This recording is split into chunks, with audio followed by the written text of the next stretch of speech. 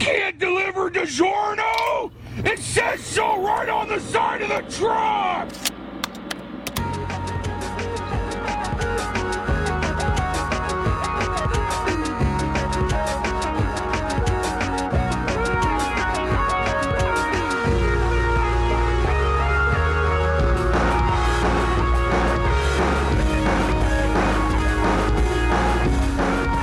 Greetings and welcome back.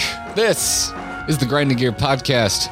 I'm Garrett, he's Kyle, and we knew, well, sort of, the scheduling was going to be a nightmare in November. All the things are happening and it have yet to happen at the time of recording this, but things are going to be happening when the week that this is supposed to go up. So, I'm here, Kyle's here.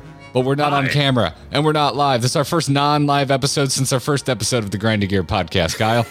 Which wasn't numbered, so technically those were bonus shows of some kind. Oh, actual number one wasn't live either. Oh, that's not that right. anyone cares. Yeah, that's right. But in the deep lore of the Grinding Gear Podcast, the first episode was not recorded live. Of course. We got a hot pile of questions that have been building up over a long, long time.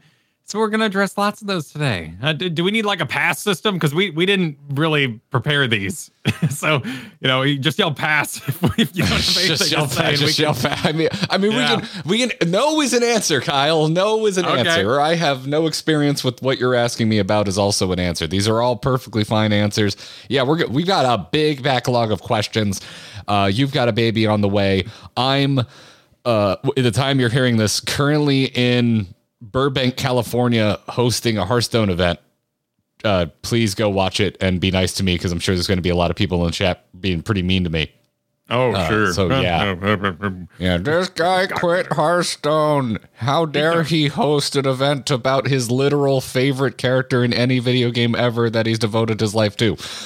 He had a voice in his ears and eyes and lights in his face and cameras and a script that he was reading, and he didn't know 3 + 2 at an instant. This guy can't math. He got the lethal wrong, even though we got lethal wrong in every single game. Thanks, Kyle. I didn't think about 7 of those 17 complaints that you just mentioned. Yeah, there you go. I'll be thinking about that when I'm in that studio. I was just trying to de-escalate your main focus. Oh, wonderful. Nerves. Cool. Cool. There you go. Cool. Wonderful. Well, I appreciate your support, bro. You're welcome. Anytime, man. You're going to do great. Dude, I'm doing great. I'm legitimately excited. This is, I can't think of a more perfect event for me to be involved with. I'm legitimately hyped. Like, I'm legitimately hyped. Arthas is cool I like Arthas as it turns out. Wow.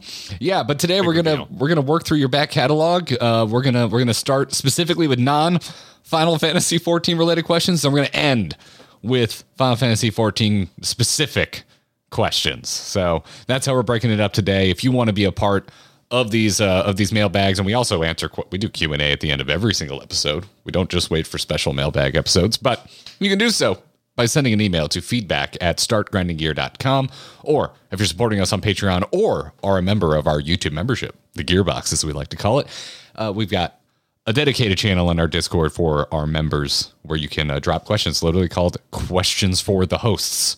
You put questions there, and if we don't answer them right away, we'll pull them for a later episode. And, we've got quite the back catalog. So we're going to start off. Iprix asked, have you seen the Tactics Ogre screenshot contest? And follow up, what are your thoughts on tactical RPGs? Tactics Ogre comes up a lot. Yes. I know nothing about it. Other than it looks like Final Fantasy Tactics, and I'm assuming that's why there's such a massive crossover with the audience that consumes what we make. Right. And it's very Advance Wars-y. I've never played anything but Advance Wars. These games are very long, but the content for them is very easy to make, so I understand why they're long. I don't have a deep history with them, but I do like them. I've barely scratched the surface of the original Final Fantasy Tactics, because when we were doing the Evil East raids, everyone and their mother recommended I go play it. I mess with it on my phone a little bit. Actually, that's too soft. I fucking hate the phone controls. Wow. The phone controls are terrible. I need buttons, man. This is not the way I want to play this. I need to go get an emulator or an actual, track down a PSP on eBay. I can't do it. Plus, right now, finishing my master's. I have 4 weeks left. 3 weeks left when you're hearing this. Almost done, and then I'll be looking for places to spend my time as a video game vampire. But yeah, man. Overall, I like them, but I don't have a ton of experience. I played a little bit of Final Fantasy Tactics Advance on the Game Boy Advance back in the day. Borrowed it from a friend. Wasn't my own copy. Definitely didn't beat it. And barely ever tried Advance Wars. But I think they're cool. Sam Yee, yes! Seeing if memory is correct, the getting hit by a cow or bat story. Do you have a bat story? I don't have a bat story. Were you supposed to... What, you got hit by a cow? Is this a story you were supposed to tell? I meant this was a cliffhanger in one of our previous episodes. I said, Kyle, remind me at some point to tell you the story about how I almost got run over by a cow. Oh, but the mentioning of a bat story is like, was that you? Do you remember a bat? Do you have a bat story? Okay, no. Let's hear the cow story though. Okay, yeah. So I spent my early years in the suburbs. I was a suburban kid, lived in a cul-de-sac, ran around on my bikes. It was very E.T. Stranger Things, but early 90s. But right before puberty, sold that house, moved out to the middle of freaking nowhere, where my parents still live to this very day. If you've ever seen pictures from my wedding that Kyle was at, I share pictures from that about once a year when the anniversary comes around, because there's these wonderful pictures of Kyle and me dressed like hobos, preparing where my parents live to have my wedding. And that's where they still live. They live out in the middle of nowhere. They're very close to a major river in Venice, Florida. They just suffered some serious flooding from the hurricane because they are in a flood zone. They're fine. Everything's fine. Everything's basically back to normal, except for some dead grass. And that's where I spent my teenage years. And so I went from being a suburban kid to a Florida redneck real fast. It was a learning curve, Kyle.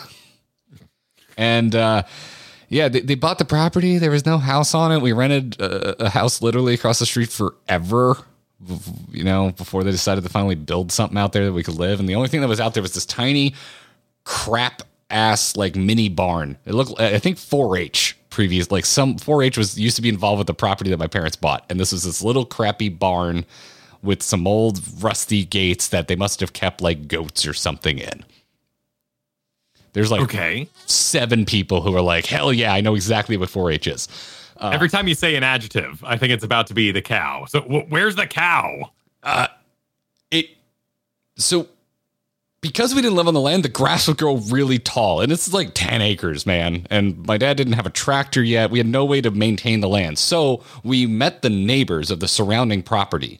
And we were like, yo, anytime you want to let your cows over on our property, go for it, so that they eat the grass. And so neighbor cows would come on my folks' property and eat the grass. And this is a regular occurrence, went on for years. One of the days, the crappy rusty gate on this shitty barn got open. A cow went inside, gate closed behind it. God knows how many days it was stuck in there. We found it one Sunday while tending the land, and we let the cow out. It was clearly very dehydrated, and the only thing it wanted was water.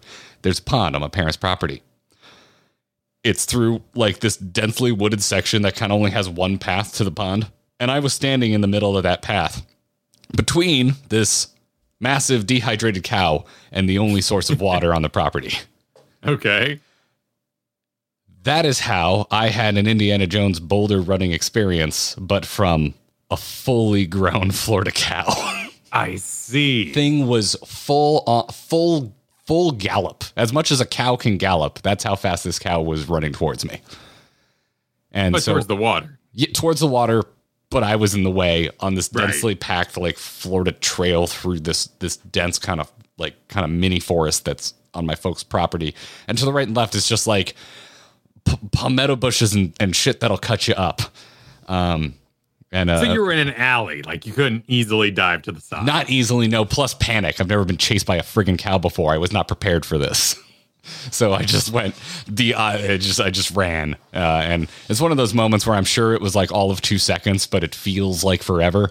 Eventually there's a tiny little opening between some palmetto bushes, and I just dove in, prayed I didn't get bit by a snake, because that's where they love to hide. Yeah, it was terrifying. And that's the cow story.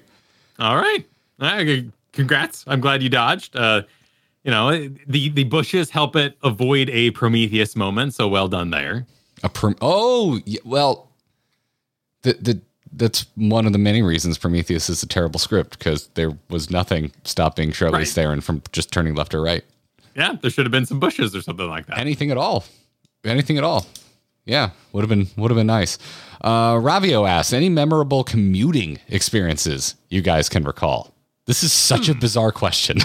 That's it's very unique. I wonder if they were having one of those commutes, and they decided to ask this as well. I mean, a lot of them are fading from memory because the majority of them are Chicago based. So commuting to work in the elevated train of Chicago, which was full of characters. Did you ever fight Ra's al Ghul? No. I mean, it was kind of neat the first couple of times you rode it, because it was definitely the Batman Begins train set. But like memorable. I mean, honestly, the things I remember these days is the trope alert from Scott Johnson's Frog Pants film sack. He would hit that button and it would scare the crap out of me, because it kind of sounded like an alert for the train. There are all sorts of like creepy moments, where as a tall guy, you could see over the crowds and you would see people getting weird on said trains. Ooh, gross. Yeah. But I mean, in that sort of vein, like there was a couple really macking out on the monorail at Magic Kingdom once. And that was probably that was weirder than people macking out on the train in Chicago. That's just city. You're on your way home, whatever. You're going to your house. But here we are in the middle of Magic freaking Kingdom. Calm down a little bit. Yeah, I was honestly probably guilty of that, but that would have been Busch Gardens. I definitely was macking out at Busch Gardens. Everyone does it. Everyone's at Busch Gardens, right? You got to elevate it and class it up a little bit for Disney World, but Busch Gardens. And I think I did it at Disney too. I'm trying to grad night, I think, probably. Oh, I'm sure. Yeah. Started thinking, I was like, most of the time spent at Disney, I've been an adult, and I have a room to go get. I don't need to be doing this stuff in public anymore. But yeah, no. There's grad night. There's always grad night. Anyway, I don't think I really do. I know the nightmare that is trying to go from the valley to the coast on the 405, because for a year and a half that was my commute. It was a 13-mile, 2-hour commute when I lived in Sherman Oaks, California, but I worked on Pico Boulevard. And that just sucked absolute ass. Everyone knows, like, I'm a massive car nerd. Like I like cars, and specifically I'm very into sports cars. And I still had such shell shock from that freaking commute that when I moved back to Florida, even though I didn't have a bad commute like that anymore, I got a Prius. I actually have had a Prius, which I would describe as a absolutely soulless driving experience. Like it made me feel the antithesis of things. Really good appliance though. My God, a lot of trunk space in a Prius. Holy shit. But I love it the way I love a toaster, which is to say I really have no emotional connection whatsoever. It does its job. Yeah, it is a means to an end and nothing more. But that's how much I was traumatized from just sitting in traffic every day. And but no, not really. We took a taxi one time from Anaheim. This was after BlizzCon. We took a taxi one time, Katie and me. We went from Anaheim, California to wherever the hell in Los Angeles they have their cruise ship docks, because we did a 3-day cruise after BlizzCon one year. Because BlizzCon is basically our wedding anniversary. We got married at the end of October, and the beginning of November is always BlizzCon. And so we're like, oh, let's take a couple-day cruise. It's not that expensive. We'll do our anniversary right after BlizzCon. So that's what we did. And dude, it was like this old Lincoln with that. You ever been in a car with old leather seats? The one big couch. Yeah. But you open the door and you can just smell the old leather. It just smells like leather that's been baking in the sun. Yeah. And you sit in it and it's softer than leather should be. It was that. And if you could imagine sitting in that experience for 2 hours while the driver, who was an older man, just refuses to shut up. Just talks nonstop for 2 hours. And when he heard we were at BlizzCon, I would say about an hour of those 2 hours was him complaining about how he one time picked up some higher end executives from Blizzard and they didn't tip particularly well. Wow. Yeah, just a full hour complaining about how some Blizzard event, and he was just like, they barely talked to me and they didn't tip very well. And I'm sitting here going, gee, I can't imagine why. I can't imagine why anyone would find you not the most delightful person in the world.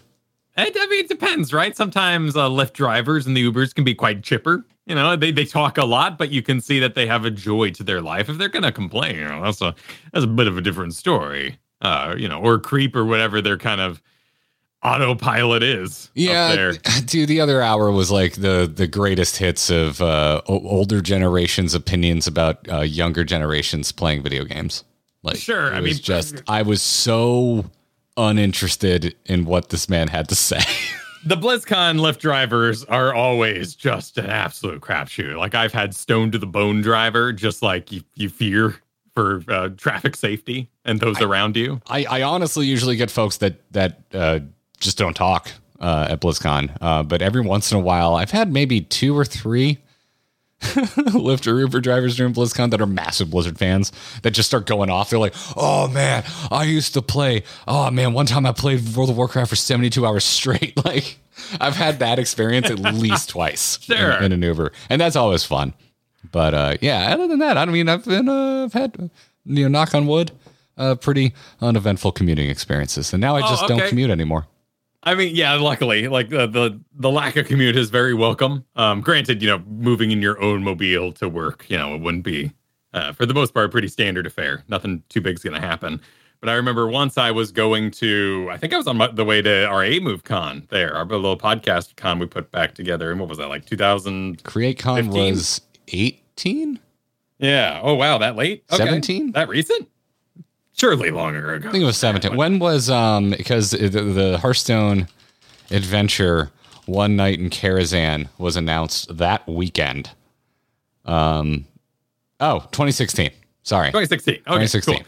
Anyway, so I'm next to this old lady and she's freezing. She's got all her little blankets out, the thin little blanket, just this little frail waif of a woman.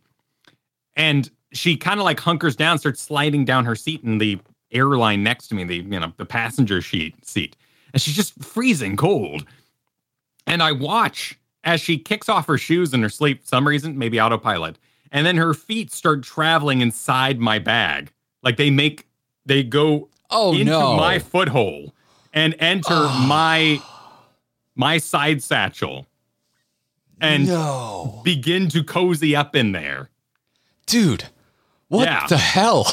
Yeah, I mean, she was wearing like pantyhose, like she had like tights on, but like old lady tights, like they're those black and kind of see through half these ones, and they're just wiggling their way into my Indiana Jones style bag. I still have that bag. I still love that bag. I use it everywhere. I hope you hit it with some Lysol. Yeah, I did what I could to recover from the situation, but I'm so sorry. I'm like legitimately like I feel for you right now. That's disgusting. Did you say anything? What was I gonna say? Like she looked like the woman from the start of Ghostbusters. I don't care. I would have done a polite shoulder tap and been like, I'm very sorry, but would you mind removing your disgusting feet from my bag, please? I let it ride. I eventually Boy, she like kind of like no, listen, man. I try not to judge. I'm deeming you too polite.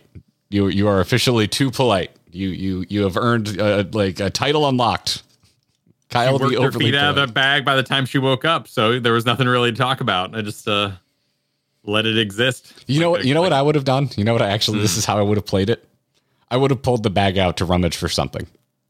Oh yeah, see if you had to get and then been like, oh, what is this? What a bizarre happening, and I didn't notice before this moment. Yeah, exactly. It would have. Yeah, that's exactly that would have been my play. Because then it's on them to be embarrassed. Mm. You just grab it without you play it like you're just muscle memory. I'm pulling my bag out from under the was this an airplane? I froze. Yeah, this was an airplane. Yeah. It was Southwest. Hey, Hey man, Kyle Ferguson, known very kind to old lady dude. Yeah. I did what I could in the situation. All right. Badger Bro asked, what is your favorite non-MMO video game or game franchise of all time and why? Oh man, so many have come and gone. Yeah. Game franchise. I mean, I love the Dark Souls. I want more Dragon Age, but they're so, I think, lost in their own lore. I'm not too excited about this new one anymore. Yeah, we don't make KOTORs anymore. I almost admitting a favorite video game franchise, I want to immediately counter by saying, "Oh, I'm not that excited about it anymore," just so I don't get hurt. I'm not. I mean, honestly, yeah, all of my answers are not. I don't really like them currently. Yeah. For the longest time, I would have window slammed Half-Life, but there is no franchise that has pissed me off more than Half-Life at this point. Nothing has broken my heart more. There is no studio on earth I will not forgive more than Valve. Yeah. They are public enemy number one as far as I'm concerned. And I still want a Steam Deck, and I will probably eventually buy one. But you're the worst, Gabe Newell. You're the worst. Yeah, so I would say Dragon Age, KOTOR, Mass Effect, like back when those were the premier choose-your-own-adventure gaming experience and less action titles. Yeah,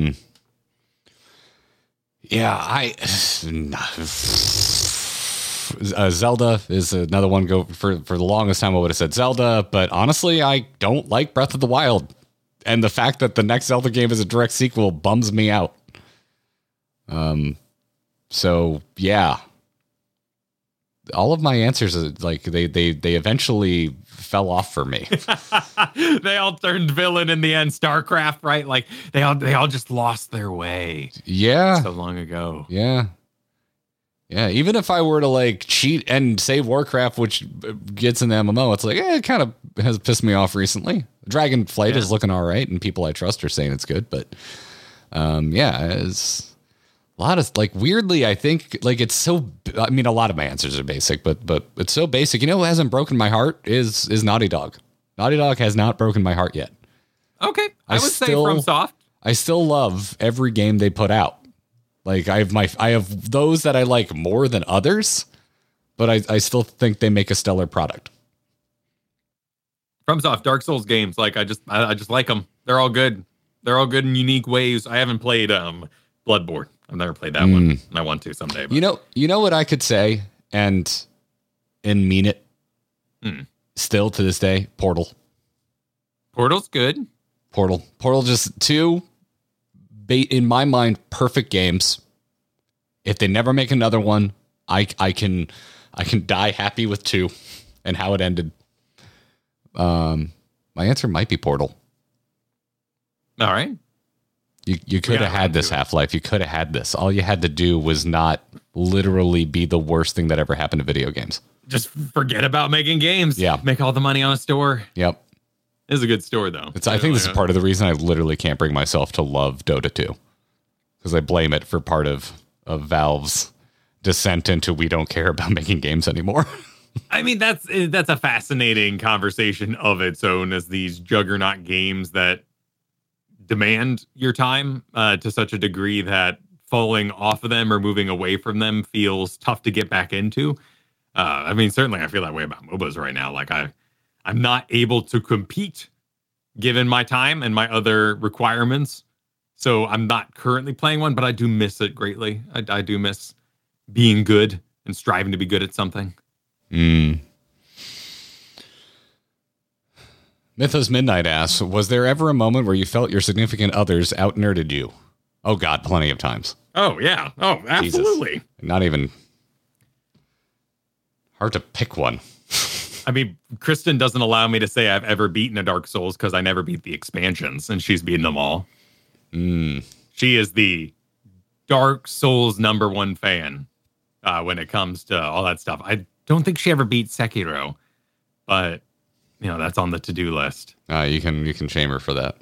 I didn't technically beat it either because I apparently did the evil ending, which is slightly shorter than the good ending, and the good ending has more bad guys, has more. Can you save scrub that? Can you like go back to your? I don't think so, because I know you can for you can for Elden Ring. You can save scrum to see all the endings. Interesting. Yeah, I don't know. I didn't prepare said file if that was the case. Yeah, there's been multiple moments. The big ones that stick out for me with Katie is just stuff that we known each other for a long time. We met freshman year of high school, and we had a 1.0 relationship where we dated from high school to college before we kind of before the shop was redone. Yeah, before we broke up, tried to do the we're mad at each other thing, stayed friends, and eventually got back together. Yeah, like when we first started dating, there was a lot of things that she was into that was like really, like genre heavy that I was never exposed to. She was the one who got me into horror as a genre. Like I had a few things that was genre or horror adjacent, like being a fan of Alien and whatnot, but I never watched full on horror movies. And she was like, "What the frick do you mean you don't like horror movies?" And then she immediately took Freddy versus Jason was in the theater, and she's like, "We're sneaking into this because we were not old enough to see it yet. We weren't 17 yet." And then that I just thought was like such a campy fun time that then I proceeded to go watch every single Nightmare on Elm Street movie in order. Started getting into Friday the 13th. That's eventually how I fell in love with Evil Dead, because I was like, oh, what I like about this is it's kind of funny, and that's how I found Evil Dead and all that stuff. That was all because Katie being like, you're gonna watch horror movies if this is gonna work. Like, so there was that, and then later in life, actually right before we got married, I found out she was a raging wrestling fan growing up, like huge into WCW. Because Sting returned to wrestling in the early 2010s, started wrestling in WWE, and she found out and was like, "Oh my God, we need to watch WWE." And I was like, "What do you like wrestling?"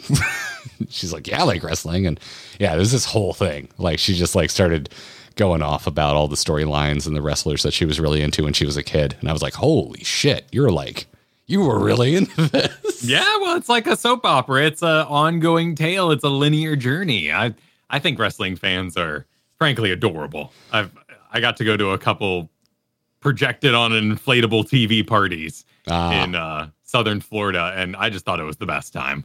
Yeah, and very recently, because we just went to, literally like a couple weeks ago, we were watching. Every October we watch a lot of horror movies, and you have the fun conversations. Oop, as I'm dropping things. Sorry, I'm messing with my lozenges. Still a little bit of sore throat.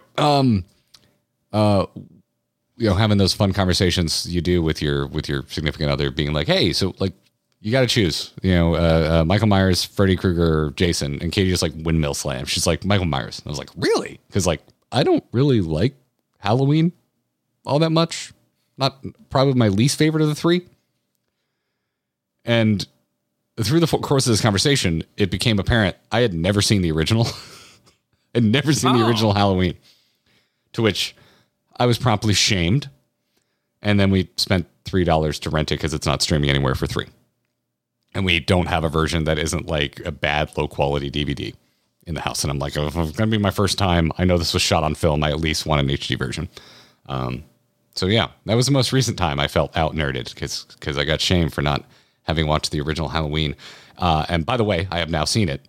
The original Halloween is kind of amazing. Yeah. It might be legitimately the it's like a real filmmaker's film. Like of compared to the original Friday the 13th and compared to the original Nightmare on Elm Street. And listen, I love the original Nightmare on Elm Street. Don't get me wrong. But Halloween is like actually a well-made film. Like it holds up to snooty film scrutiny, I think. Like is very well shot. The cinematography is fantastic. It's legitimate. It's good. It's a good ass movie. I don't know what's wrong with me. I'm sorry, Michael Myers. Your sequels kind of suck. Well, yeah, there was also a lot of them, or a lot of remakes or relaunches. So understandable that you missed the boat. Yeah. Yeah. I do like that 2018 one, though. The sequels to that really bummed me out, though. We watched the most recent one. What is it? Halloween Ends? Halloween Kills was really bad. Halloween Ends was a little bit better, but still bad. And the 2018 Halloween I legitimately like. It's weird. It was all made by the same team, so I don't know what the hell happened. It got weird, man. It got weird. 2 is so bad. The second one is so bad I find it amusing. Like, I laughed while watching it. So, for the wrong reasons. So, anyway.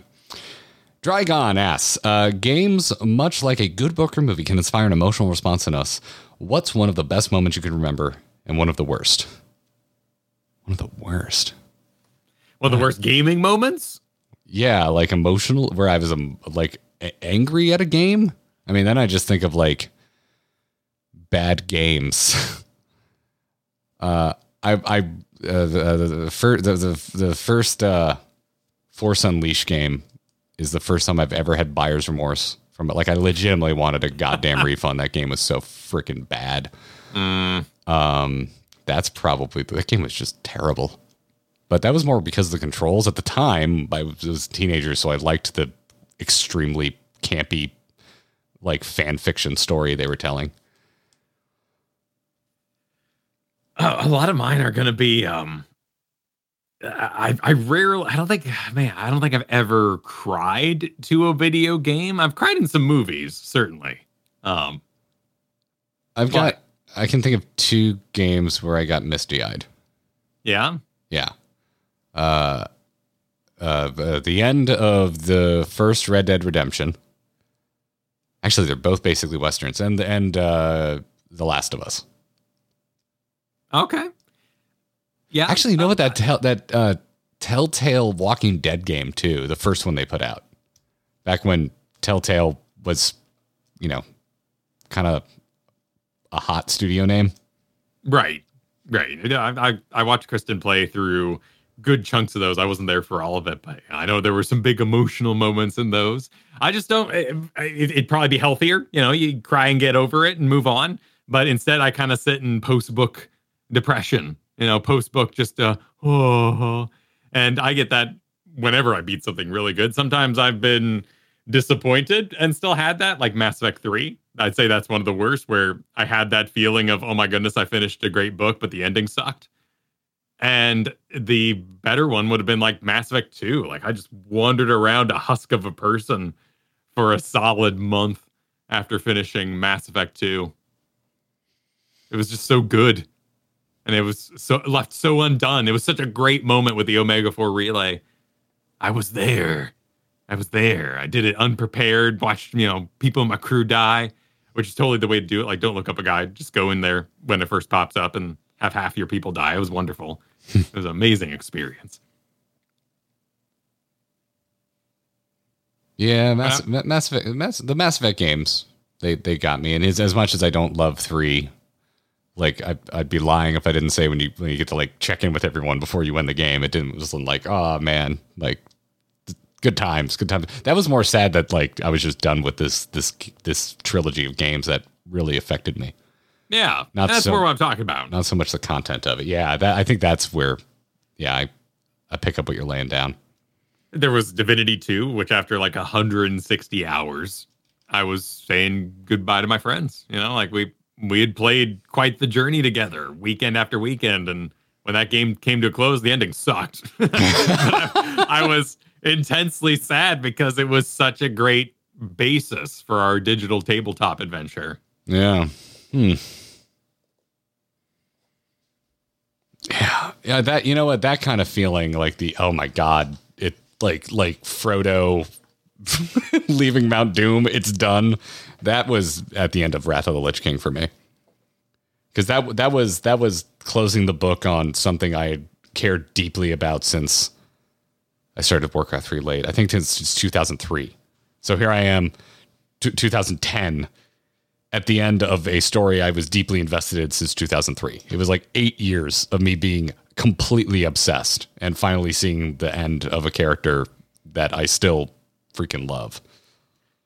I think quite a bit of this, too, is just tied to when we grew up, like a burden of riches, a plethora of amazing story games like KOTOR, and then into Dragon Age and Mass Effect. Meanwhile, you got your Oblivion's, Elder Scrolls, just like every franchise just firing off these wicked, amazing games. So anytime I finished something, it felt like I just picked up the next great thing. now that feeling lingers a lot more. Like, I'm like, oh my God. I try not to be old man on my porch about the, my generation of games versus the current slew, but holy shit. Yeah. Like, it feels like it's solid narrative experiences in video games are a lot more few and far between these days. They're expensive for sure. They're expensive. And there's just a lot of like great, I won't dare call them time wasting because I love them. But, there's just a lot of great indie games that are puzzle based, math based, card games, roguelites. Like there's a lot of games to play right now. But as for your massive narrative experiences, they are very, very stretched out. Yeah. Yeah, there's a lot, man. Ocarina of Time. There are a few parts in there where it got me. Majora's Mask as well. Like the 64 Zeldas. They got to me too a bit. Yeah, disturbing too. Like just disturbing moments. Yeah, absolutely. Multiple times in Halo now that I think about it too. It was like point in time. Like I was really excited for Reach and the ending of Reach, even though I knew where it was going. Like it got me. End of 3 got me. I love Halo, man. I love the Halo campaigns. That game, that franchise, and those campaigns are really, really special for me. Kyle, can you tell we love video games? I like games, man. Games are good. I like games. Yeah, games are good. Games make me feel things sometimes. They do. This is a open-ended question. Eka says, what's your most nerding out moment? Man. Like my most awkward nerding out moment. I've got a couple of those.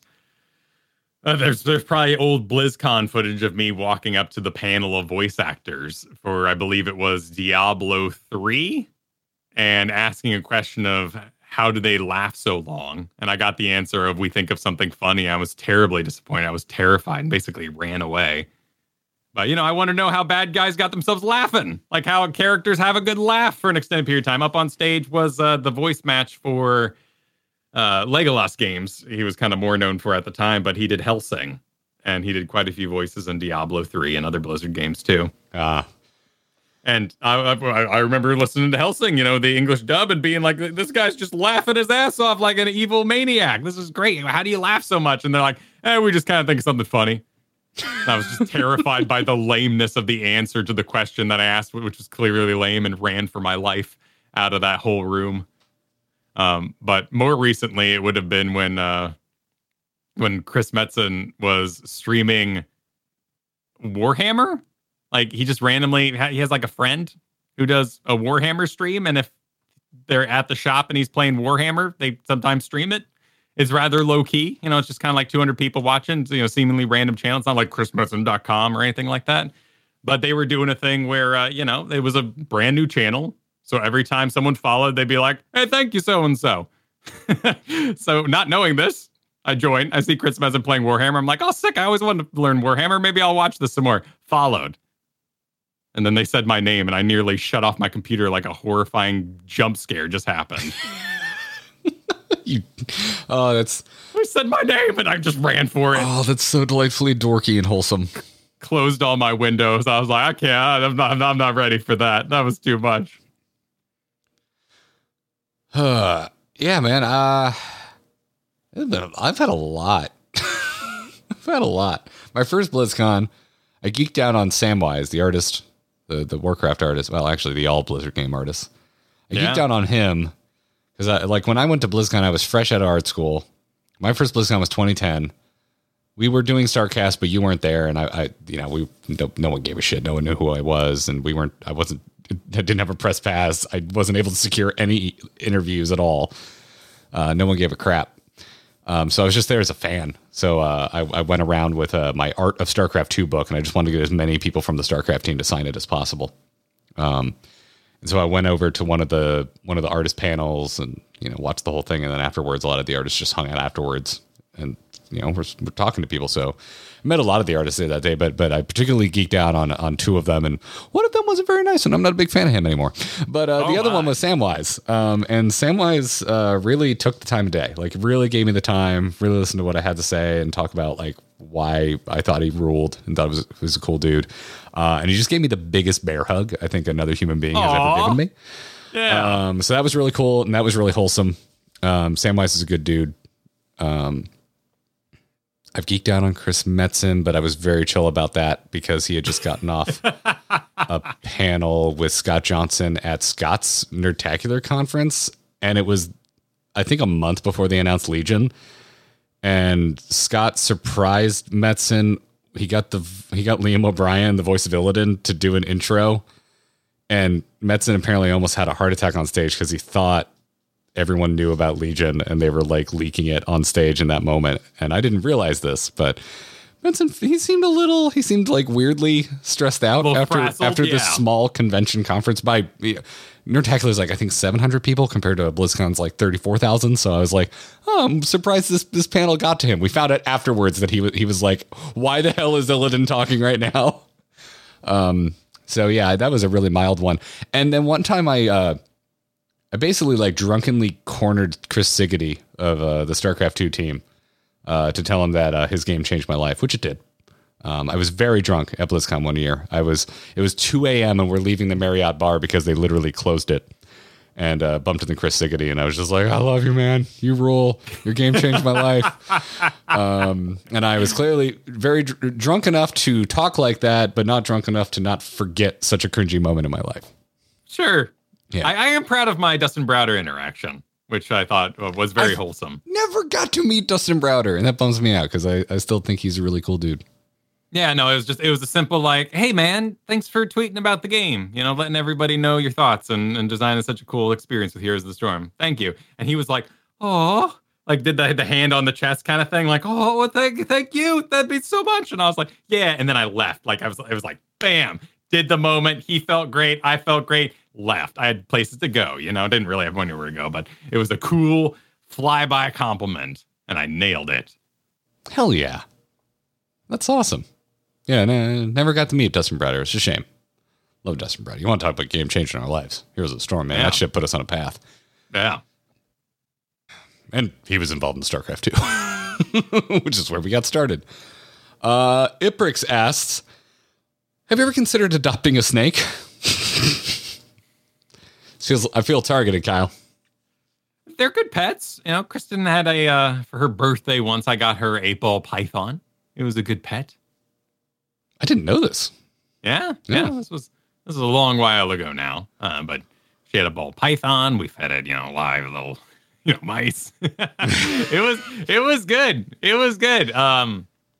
It passed sadly and tragically, like due to mites and stuff. So it was not a happy end. So we're kind of like, oh, is that how snakes go? Yeah, that's not. I don't want to see that again. It's every soon. Ferret we ever had was a tragic end, man. They almost always get cancer. It sucks. Yeah, ferrets and cancer. That is definitely, they get a little lumpy. And, they get rid of that gland too early. All signs seem to point to that it promotes cancer. But oh man, they smell so bad if you don't get that gland removed. Well, we didn't do the gland removal. We did baths every week, and it still happened. It's just. There's a lot of inbreeding with ferrets, particularly Blackfoot ferrets. They're just inbred. Yeah. They're amazing first pets, though. Like 6 years, great pet, cuddly, fun, playtime. Rip up your stuff, though. They're terrors in that way. Yeah. Yeah, they will ruin every piece of furniture if you let them. But no, the snake was super duper chill, and it was a really, really good pet. Never snapped at us or anything. There was a hot second where I legitimately wanted the snake when I was a kid. We had a family friend and their son had like 3 different snakes and a tarantula. Okay, so they were that kid. Well, they were allergic to all traditional pets. And cats, dogs, anything with fur, they were like deathly allergic to it. So so they had 2 iguanas, and I remember their house had like a pool deck, and they just let the iguanas have run of the pool deck. So they would go swimming in the pool, they would sunbathe on the loungers. Oh, cute! And they had a big cage where they put them in if there's a bad storm or something. But for the most part, they just left the cage open, and they'd run of the backyard, and they had multiple terrariums for their snakes and their tarantula, and it was always fun going over there and hanging out with the snakes. And I even held the tarantula once, despite my deep phobia of arachnids. I do not like spiders. We had our math teacher in 3rd grade had a tarantula named Rose, and we had a club of people. It's 3rd grade, right? The rite of passage was you had to let Rose crawl on your face, and if you could do that, you could be part of the club. Oh my God! Yeah, I would not have been a part of that club. She was very, very sweet. Rose is a very, very sweet tarantula. Yeah, no. There's a hot second where I wanted the snake during that, but then I was like, I don't think I could feed them live mice. I think that would bum me out because I also used to breed mice, and even though I used to sell the babies to a pet store, and you know exactly what was happening to them, yeah, I felt very attached to them. There were like 4 or 5 of them that I just kept until they passed naturally. I loved my mice, but I was also an idiot kid who was like, oh, I can breed them and sell them and buy Sega games. Like I was an idiot kid. I didn't realize like what was happening to them when I sold them to the pet store. We're all industrious in bizarre ways in our youth. Yeah. So it came down to that. But I'd say there was a solid 6 months where I was like, Mom, Dad, can I get a snake? And they were like, frick no. No, you cannot. We're getting deep today. Alberto asks Kyle. Alberto asked a lot of things, but this particular question, as asked a while ago, Alberto asked us, when did you develop your sense of self?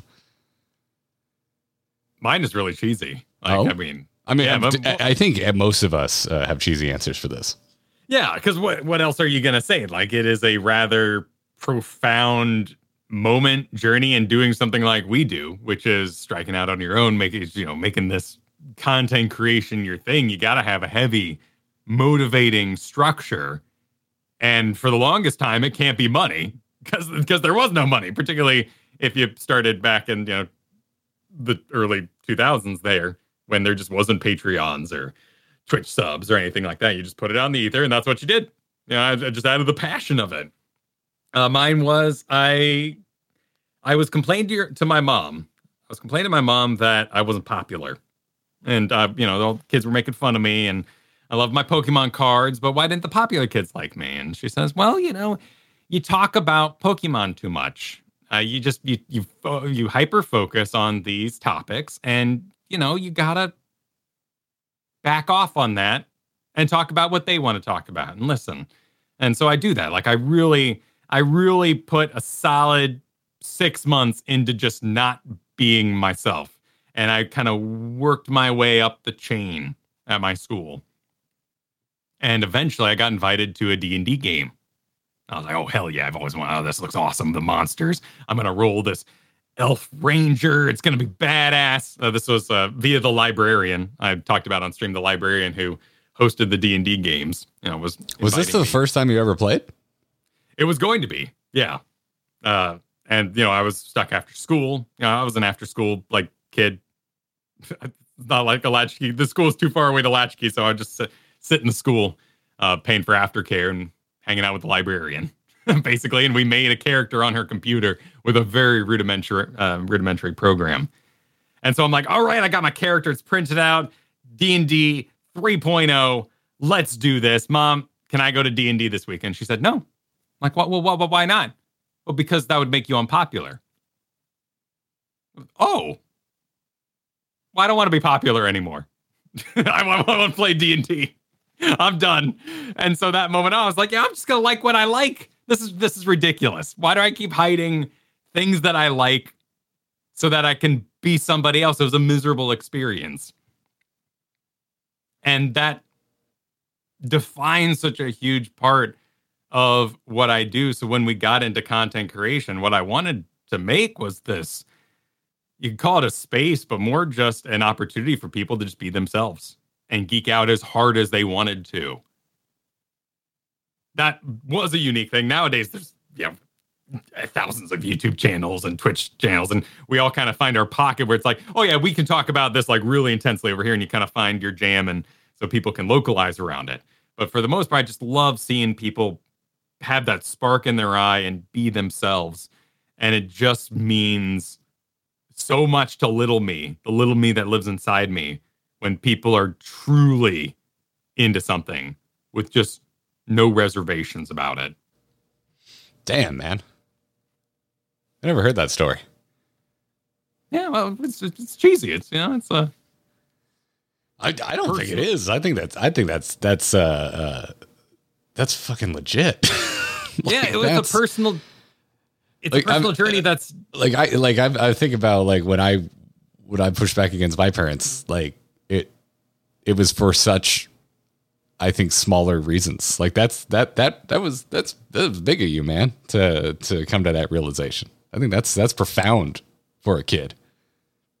Well, and it's so different. Like nowadays, it's like, dude, be who you want, do whatever you want. Like you have to imagine like that late 90s, early 2000s bully culture. And you basically had to accept that you were going to face that every day, but you loved what you loved more than the bullying got to you, right? It seems like an easy decision to make in the age of the internet because it's so easy to enter in, like, you know, find fans of X, enter on the internet and find a group and kind of live online, regardless of your social surroundings at the time. Yeah, man, dude, I feel that. You're talking about the 90s bully culture. Like that totally plays into like my answer as well. Like I think what the way I'm internalizing your story, I think what your mom maybe didn't explain the best way, what she was trying to tell you was you lacked self-awareness, which I think can be a healthy tip. You know, so you talk about Pokemon too much is like kind of, I was like, oh, it's a bummer. It's like, oh, you like the thing, celebrate that. But you literally do. Like, you know, there's pick and choose your battles too. Like it was an important lesson that I don't hold her, or I should say I no longer hold her accountable for. Like, of course, you know, that hurt. It hurts anytime you're at like the Thanksgiving table and someone's like, well, the conversation's moved on. And you're like, but I didn't get to tell my story. Like, what do you mean? Like we all have, I think, that defining moment of socialization as a, you know, teen, an early teen. Oh, what? Yeah. 100%. Yeah. And anyway, I bring that up because I think that was what I was struggling with before I kind of developed my sense of self too, was like that lack of self-awareness. Of like, well, I don't want to talk about the boring shit you want to talk about. I want to talk about Pokemon, Star Wars, and Dragon Ball Z.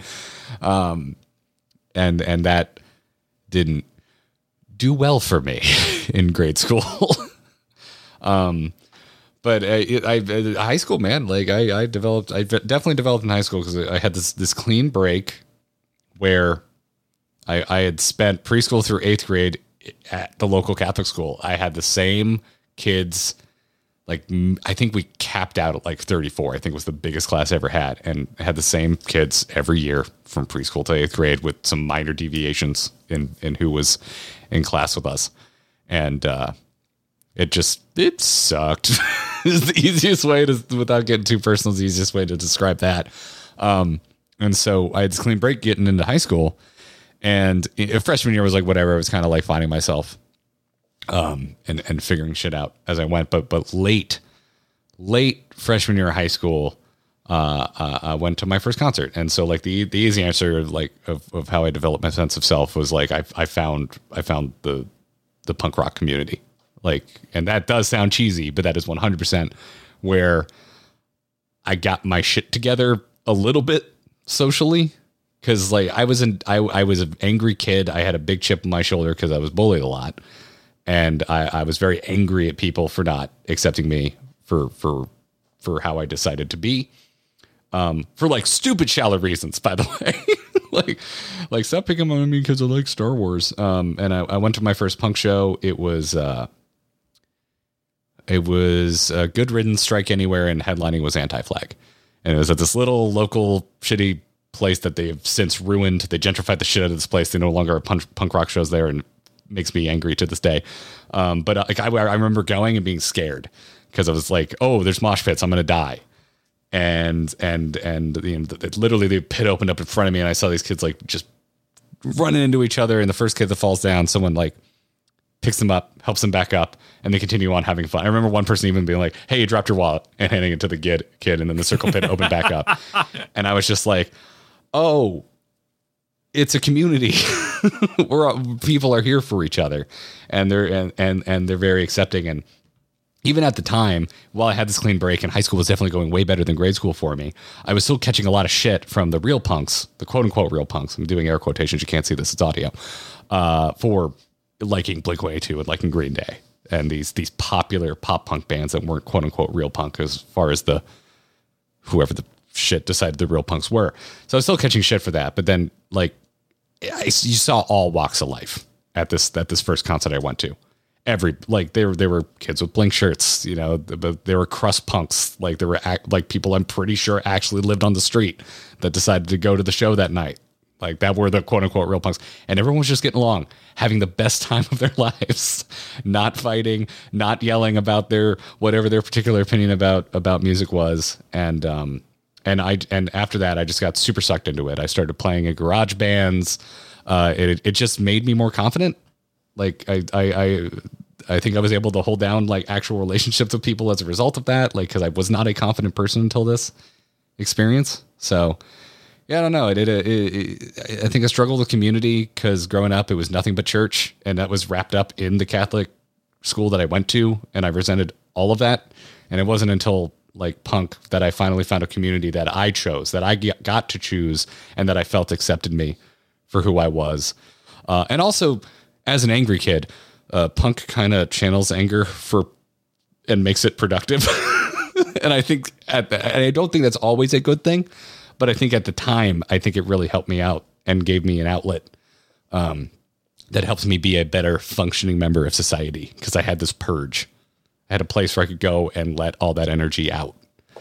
And it's still really important to me. It's why my musical tastes have not evolved all that much, because I still love that community and feel like I owe a lot to it. So yeah, punk rock rules, man. All forms of it. That. Like what you like. Also, just that way about D&D. Yeah. Also, just in general, Blink-182, because those dudes are losers, and they figured out how to be like a socially functioning human being. Like they're dorks, and they figured it out. I mean, Roll20 or Critical Role. Yeah, right? Critical Role. Yeah, yeah. Those are some big dorks. Great example. Yeah, exactly. How to be a heart on your sleeve, ride or die nerd, but still be a functional member of society that can, keep social relationships going. So yeah, there's a lot wrapped up in there for me. So. Let's see. I think it's time for Final Fantasy. I think we hit our hour mark. I think it is. Let's move into the Final Fantasy 14 specific stuff here. And we'll just start in. I think these are more or less in the order they were received, but Nah wrote in and said, "Do you ever intend to do statistics/voice chat for some of the hardest statics, not statistics, statics or voice chat for some of the hardest content when you get to it, or is it so far away from now that you don't need to worry about that yet?" It's so far away from now, I don't need to worry about it yet. It is something I think about decently enough, but I definitely kind of take on that creative director role, the DM role, when it comes to planning out the streams and kind of what our content is going to be. Or, we have this recorded so we can stream this, or let's stream, let's do a minimum my level fight this night because we're still working on this footage and all that sort of thing. So I do think about it often. My biggest concern is just voices, voice quality. I'm not concerned with the size of statics in Final Fantasy 14, like we would have people saying bad words too much or anything like that, because we could pretty easily find cool people in our community to play with.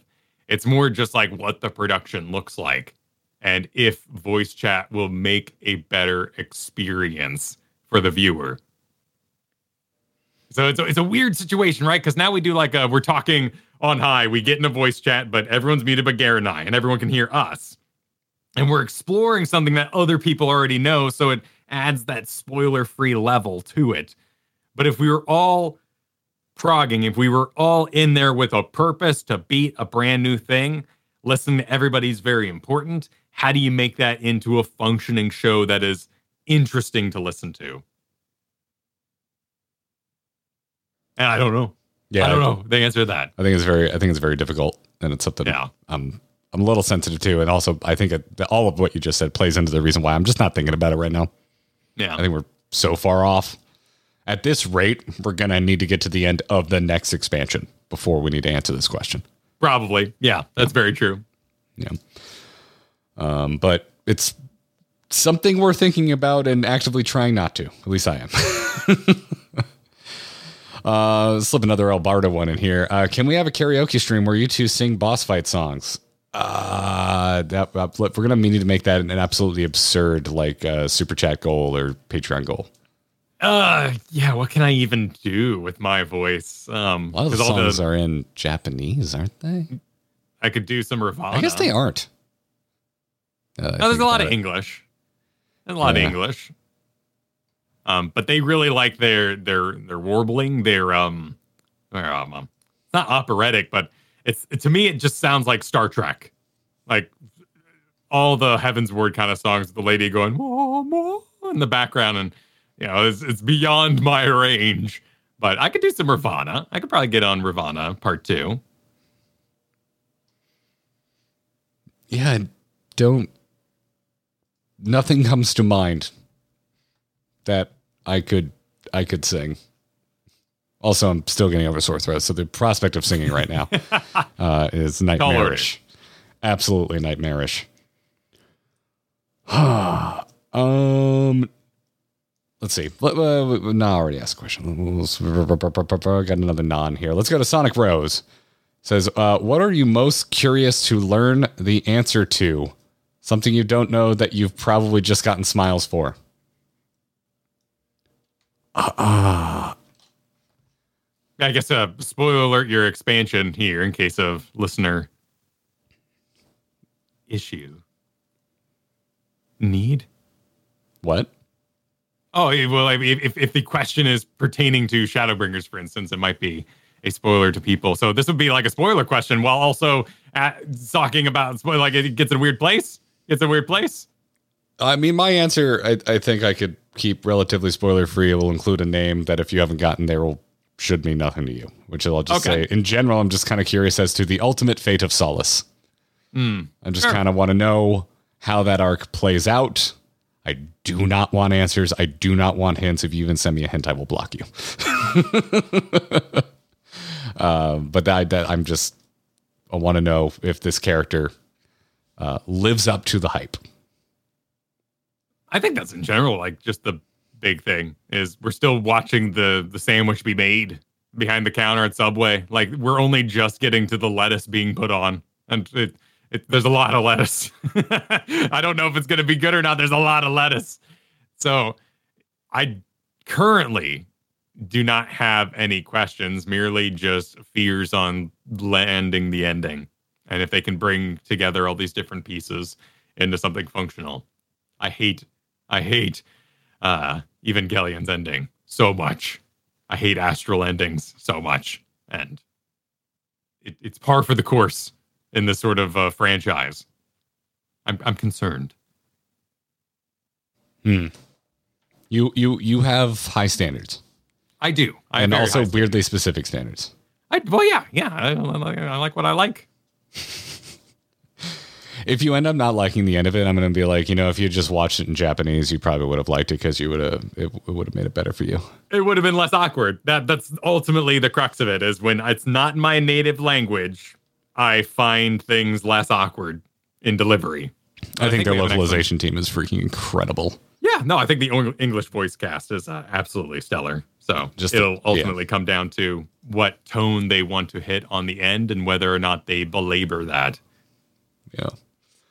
Abovan asked, given what you have experienced in 14 so far, did this garner any interest in other Final Fantasy games and related media? Any that you are looking forward to more than others?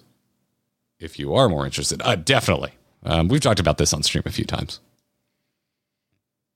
I think at the most I want to beat Final Fantasy X because it's the only other Final Fantasy I've played. I played it back in the day. It came with my PlayStation 2, but I never beat it. And so, like, it kind of feels like the game that got away to me. And now that I'm fully immersed in the language of Final Fantasy. I really want to return to it. Plus, turn-based RPG sounds really friggin' chill right now. Yeah, it's definitely made me reconsider some of the more modern Final Fantasy games because I just wanted turn-based. And when they moved away from that, I went, oh, this is not the game for me anymore. Granted, I only played 10, thought it was amazing. Then immediately it felt like it switched off of turn-based. So I left Final Fantasy before my interest veered into other directions. But now they're more accessible. I would say more so right now, it's just made me more interested in anime and Japanese games, JRPGs, like Persona 5. I don't think I would be as interested, as looking forward to it now playing Persona 5 Royale unless I was playing Final Fantasy. The length of JRPGs has always been the reason I've never really played them. Yeah, they're intense. The older I get, the more compounding of an issue that becomes. So it's and also just seeing like how ravenous the audience is for these kind of things. So if I were to make like a video about a JRPG, I just know I'd be inundated by comments of, but you didn't go do this thing that's 70 hours deep. And there's a lot of navigating other people's FOMO that kind of scares me away. Yeah, most of it comes from a good place. And I find the majority of where it becomes warped is when people want you to have a better experience. So for me right now, like that happened with Persona 5, I leave my companions on auto battle. And that was upsetting to some. But for me, like I'm not going to invest in that level of strategy until I know the game is good. Or until it presents a problem that requires me to become better. But they just want you to have that true experience they felt they had at that time. That made the game more interesting for them, and they're fearful that you are going to dislike it. That's why there's so much advice piled on early. It's all just joy and fear mixed together in this weird unleashing that happens that we all do when we want someone to enjoy something we enjoy. I think it's well said. It's well said. Persona 5 does look like something I'd enjoy, by the way. It's really good. Yeah. Fjord Explorer asks, regardless of mechanics, of all the trials in Final Fantasy XIV you've done so far, what is your favorite song? Probably Byaku's. Byaku's was good. Probably Byaku's theme. I really like that music. I love Thordan's music so much. I just, that speaks to me on a base level that like the Halo choir does, that action mixed with this operatic noise. It just gets me every time. That's Byaku for me. It gets me on a literal bass level. That bass line with the distortion sounds amazing. Little bass joke for you there, everybody. Enjoy. Noel asks, when are we getting the official Final Fantasy XIV cookbook cocktail reviews? Oh, I've talked about this on stream. I'm a massive cocktail snob, and I have never seen a cocktail spec in a video game themed recipe book that was good. They're always crap that involve freaking food coloring just to make it look themed after whatever it is that you're making. And it's usually with vodka, which is a flavorless liquor. I get you. Yeah. There's, the Star Wars cookbooks that are just so heavy on the cake siding. And what are those called? Like the pops that were really popular there for a little bit. Little cake pops. Cake pops. Yeah. Yeah. Those things aren't good. They're just balls of sugar on top of a little bit of cake. But they look nice. Nice. About the worst that cake could be. Fondant also just not delicious. Fondant doesn't taste very good.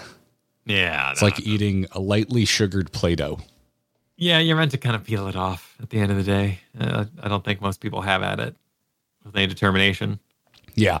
This is the thing where I always disappoint people. I'm like, I have no interest.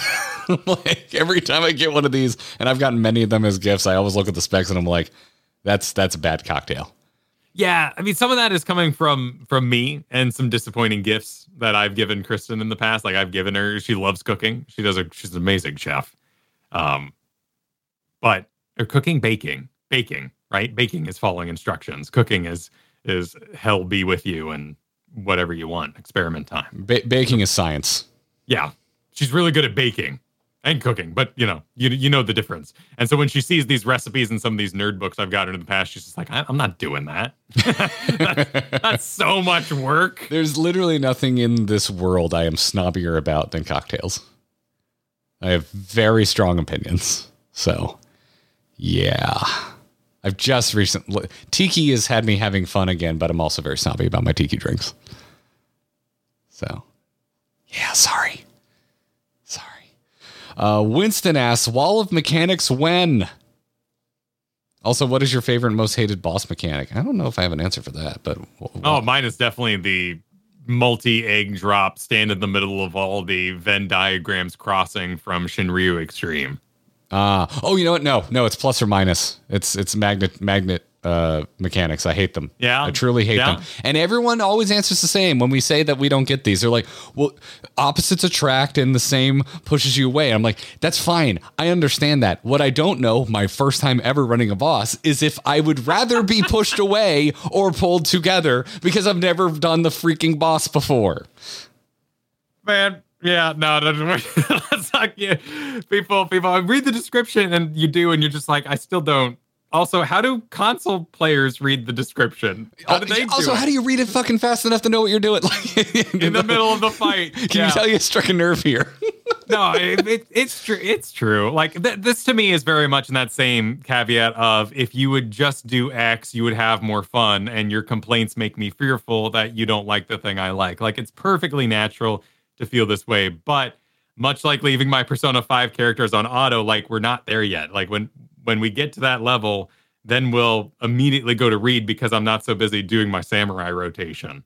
Right now, I'm so busy trying to figure out what button to hit next that I don't have the spare APM and IPM to go read at the same time a boss is doing a brand new thing. Because there's a good amount of things in Final Fantasy XIV that you can suss out just by looking at the fight, looking at the battlefield, and reacting in real time.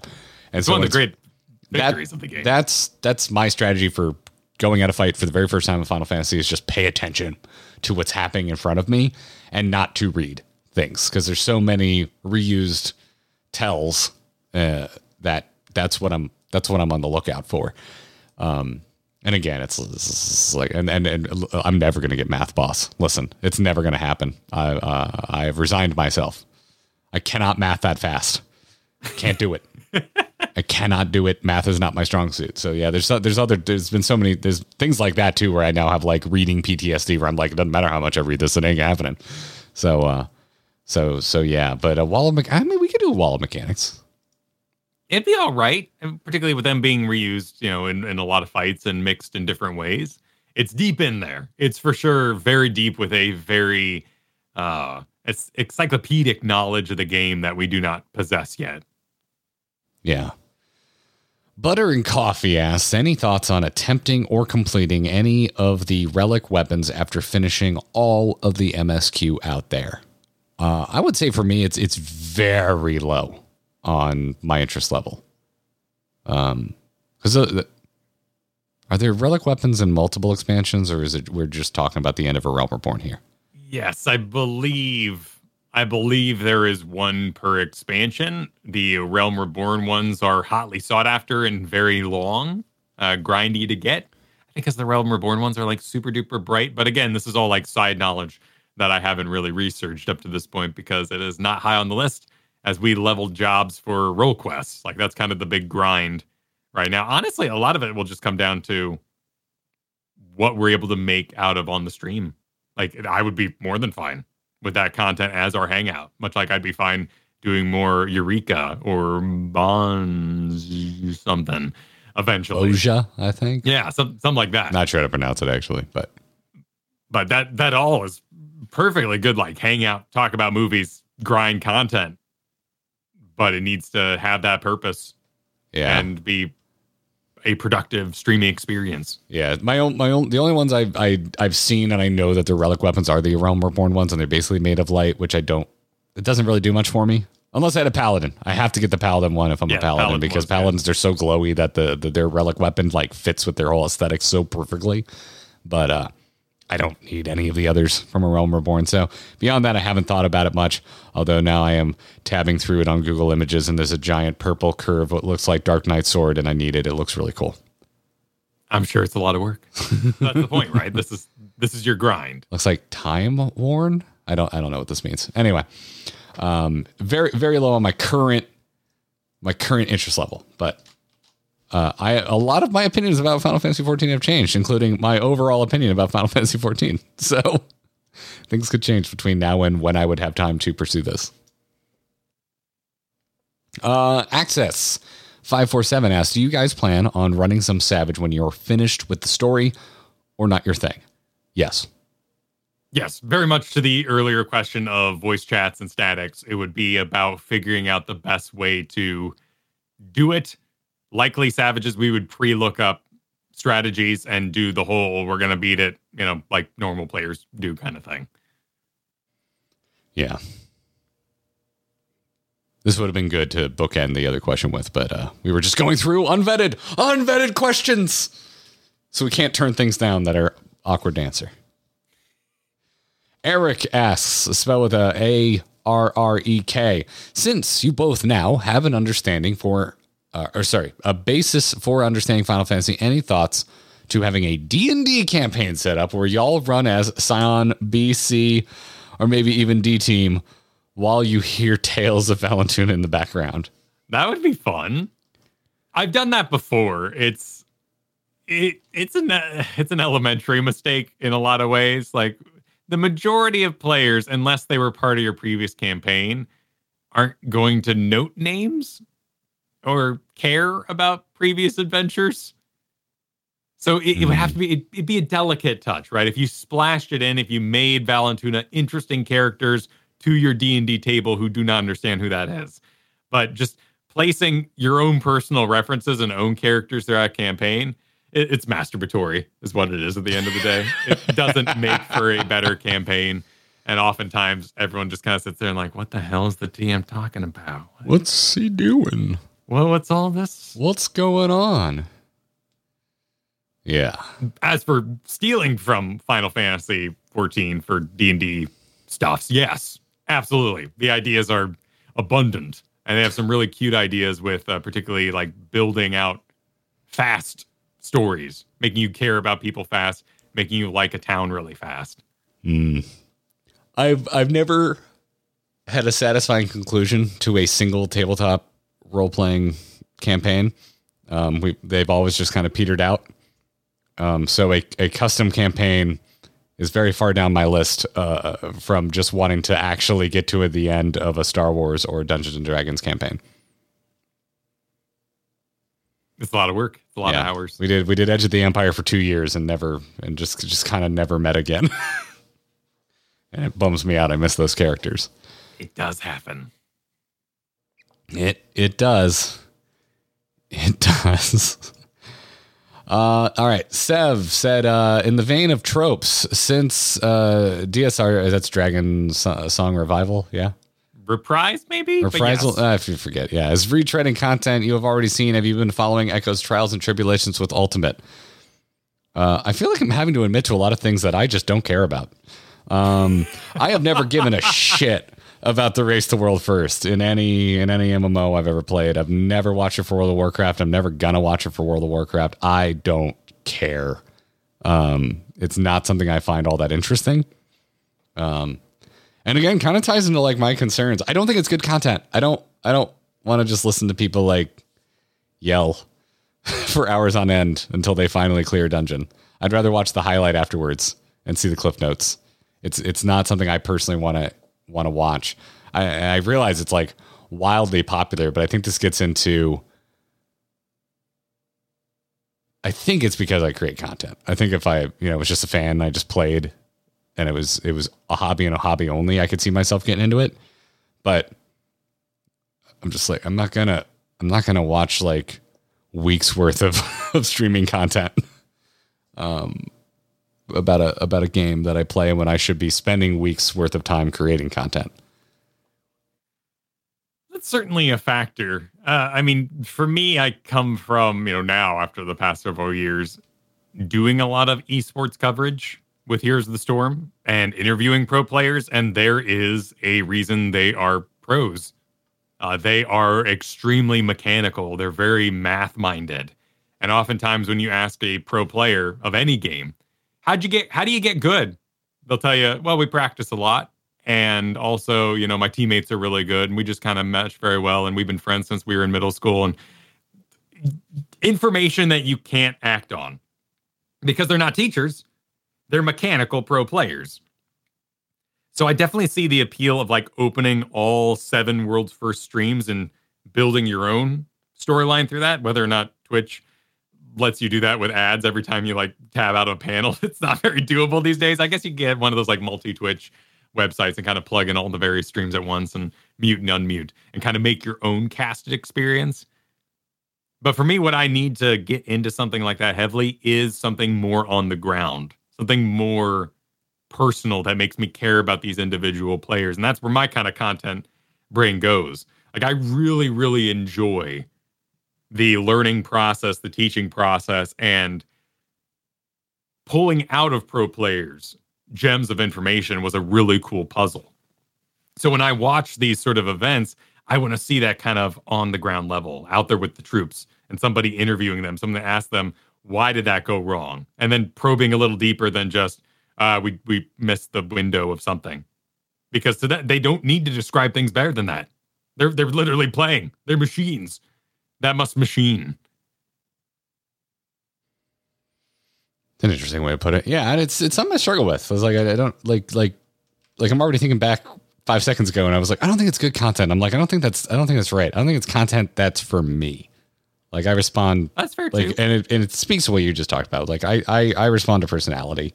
I think it's a reason I was so into Hearthstone for so damn long. Because and you have both. You definitely have your mathematically minded players in Hearthstone as well. But a lot of the most famous people in Hearthstone aren't pros or exit the pro scene at the top of their game because they're just more successful as content creators because they're such strong personalities. Like, even though they could continue just decimating the tournament field. Like I go all the way, like, to me, like my favorite content creator is Day9. Since moved on from Hearthstone, but I got started with him in StarCraft 2. And that's what I really respond to. Like, I still watch Day9 highlights. It's very rare I watch any stream live these days. So hey, if you're out there streaming, have a YouTube archive. Cause that's at least how I pick stuff up. I watched so much Day9's Elden Ring playthrough. It was so entertaining. Oh my God. But yeah, that's just what it boils down to. There's something about that. Like, that's the kind of thing that rating and raid progression, I think at its core, it's something I would rather play than watch. Because I watch it and I immediately want to turn it off and go run a raid. I think that's the sign of a good game. Like, I think esports should make you want to turn it off and go play a video game right now. Esports succeeded. Now, there's a level then when you hit an understanding of the mechanics and the jobs, classes, characters, heroes, champs, whatever it may be, that you go, now I can come back to this and see what they do right and see how I personally could improve by watching this further. I also think that Sven's question might be a little tied to other ends. Like, there might be some drama we might not be aware of. So I'm sorry if we're answering the question wrong. Like, I think Echo might be a previous WoW guild that has really, really struggled inside of Final Fantasy. And so they may have also like trashed it. I don't know. I feel like I saw some sort of storyline involved with Echo or maybe someone else where they've just had the worst time trying to clear this ever. I have no idea. But yeah, and also, like, practically when this did release, I didn't understand that it was retreading old content. So like, when this was current and the hot thing to watch, I was staying away from it for fear of spoilers. So yeah. Plus, I think it like isn't it? It's like alternate fiction. Like, it's not real lore. So I kind of don't want to see it and would rather experience it myself for the like in game for the first time, even though it's not considered like canon. It's I think that Final Fantasy MMOs in general have a language of movement and mechanics that is better experienced inside the game. I don't think any MMO looks particularly grand in screenshots because it's about motion, feeling, music, all of those aspects of you yourself controlling it coming together for an in-game experience. Well said. All right, let's end with a truly bizarre question. Okay. And I'm sorry because it's a little more geared towards me than you. But Abofan asks, what characters in the Final Fantasy XIV universe would you want to go to a car show with? Wow. I would go with Alphino because he probably doesn't know jack about cars. And we would go talk about something else. Maybe do some people watching. I feel like Alice would drive a hot boy car. What's a hot boy car? Japanese import car, probably slammed to the ground to a point where it is wildly impractical to actually drive it. Okay. You're all about that Instagram clout. I see. It's more about pictures of the car than the actual maneuvering of the vehicle. Yes. How does it look in a photo?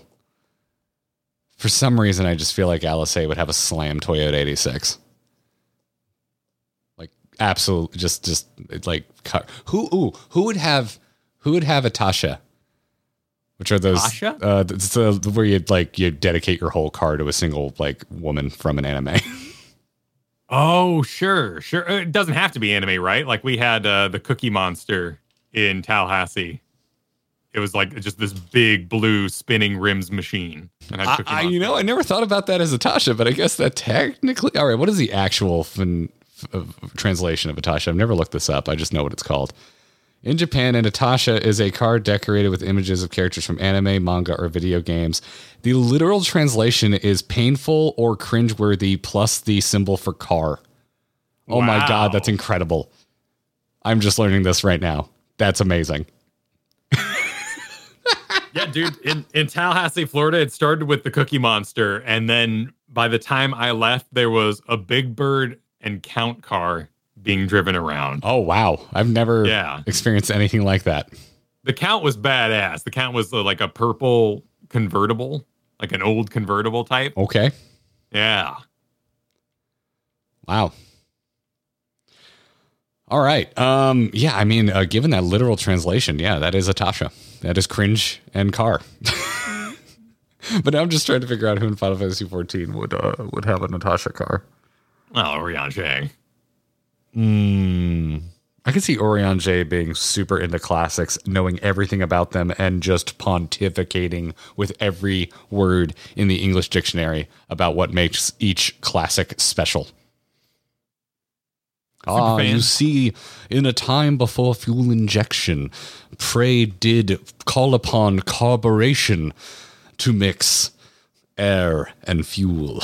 Yeah, like he would also just like, I don't trust that guy right now. That's a video coming up, but I don't trust that guy. I think he lies. About everything. I don't know what he's into. I don't know him anymore. Shit. Yeah, no, that's good. That's a good question. Thanks, Appleman. And thanks, everybody, for the questions. I think we're going to end it there. Hope you enjoyed this. I hope this was a good fun to hold you over while we're both out and about for different reasons. But keep in common feedback at startgrindinggear.com or drop us a message in the members only channel of the Discord. Skip the inbox line entirely. It's a nice perk for our YouTube members and our patrons. And speaking of those patrons, thank you so much for the badass support, everybody. You can support us by going to supportourbromance.com, since we are recording this ahead of time to bank it, because that's what happens when you travel. You do that sometimes. We're not going to thank recent patrons because we don't know who you are yet, but thank you so much for signing up, and we'll make sure to thank you next week.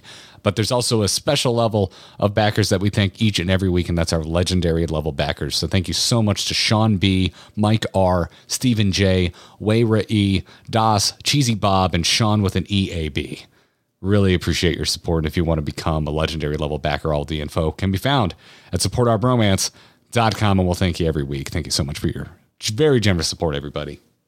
Thank you. Other than that, you can keep up with us and what the hell's going on, why we're missing, by following us on Twitter. I'm at Garrett Art. Kyle is at Kyle Ferguson, and we have a joint account for all of our content at Garrett and Kyle, at least until Elon Musk burns the place to the ground.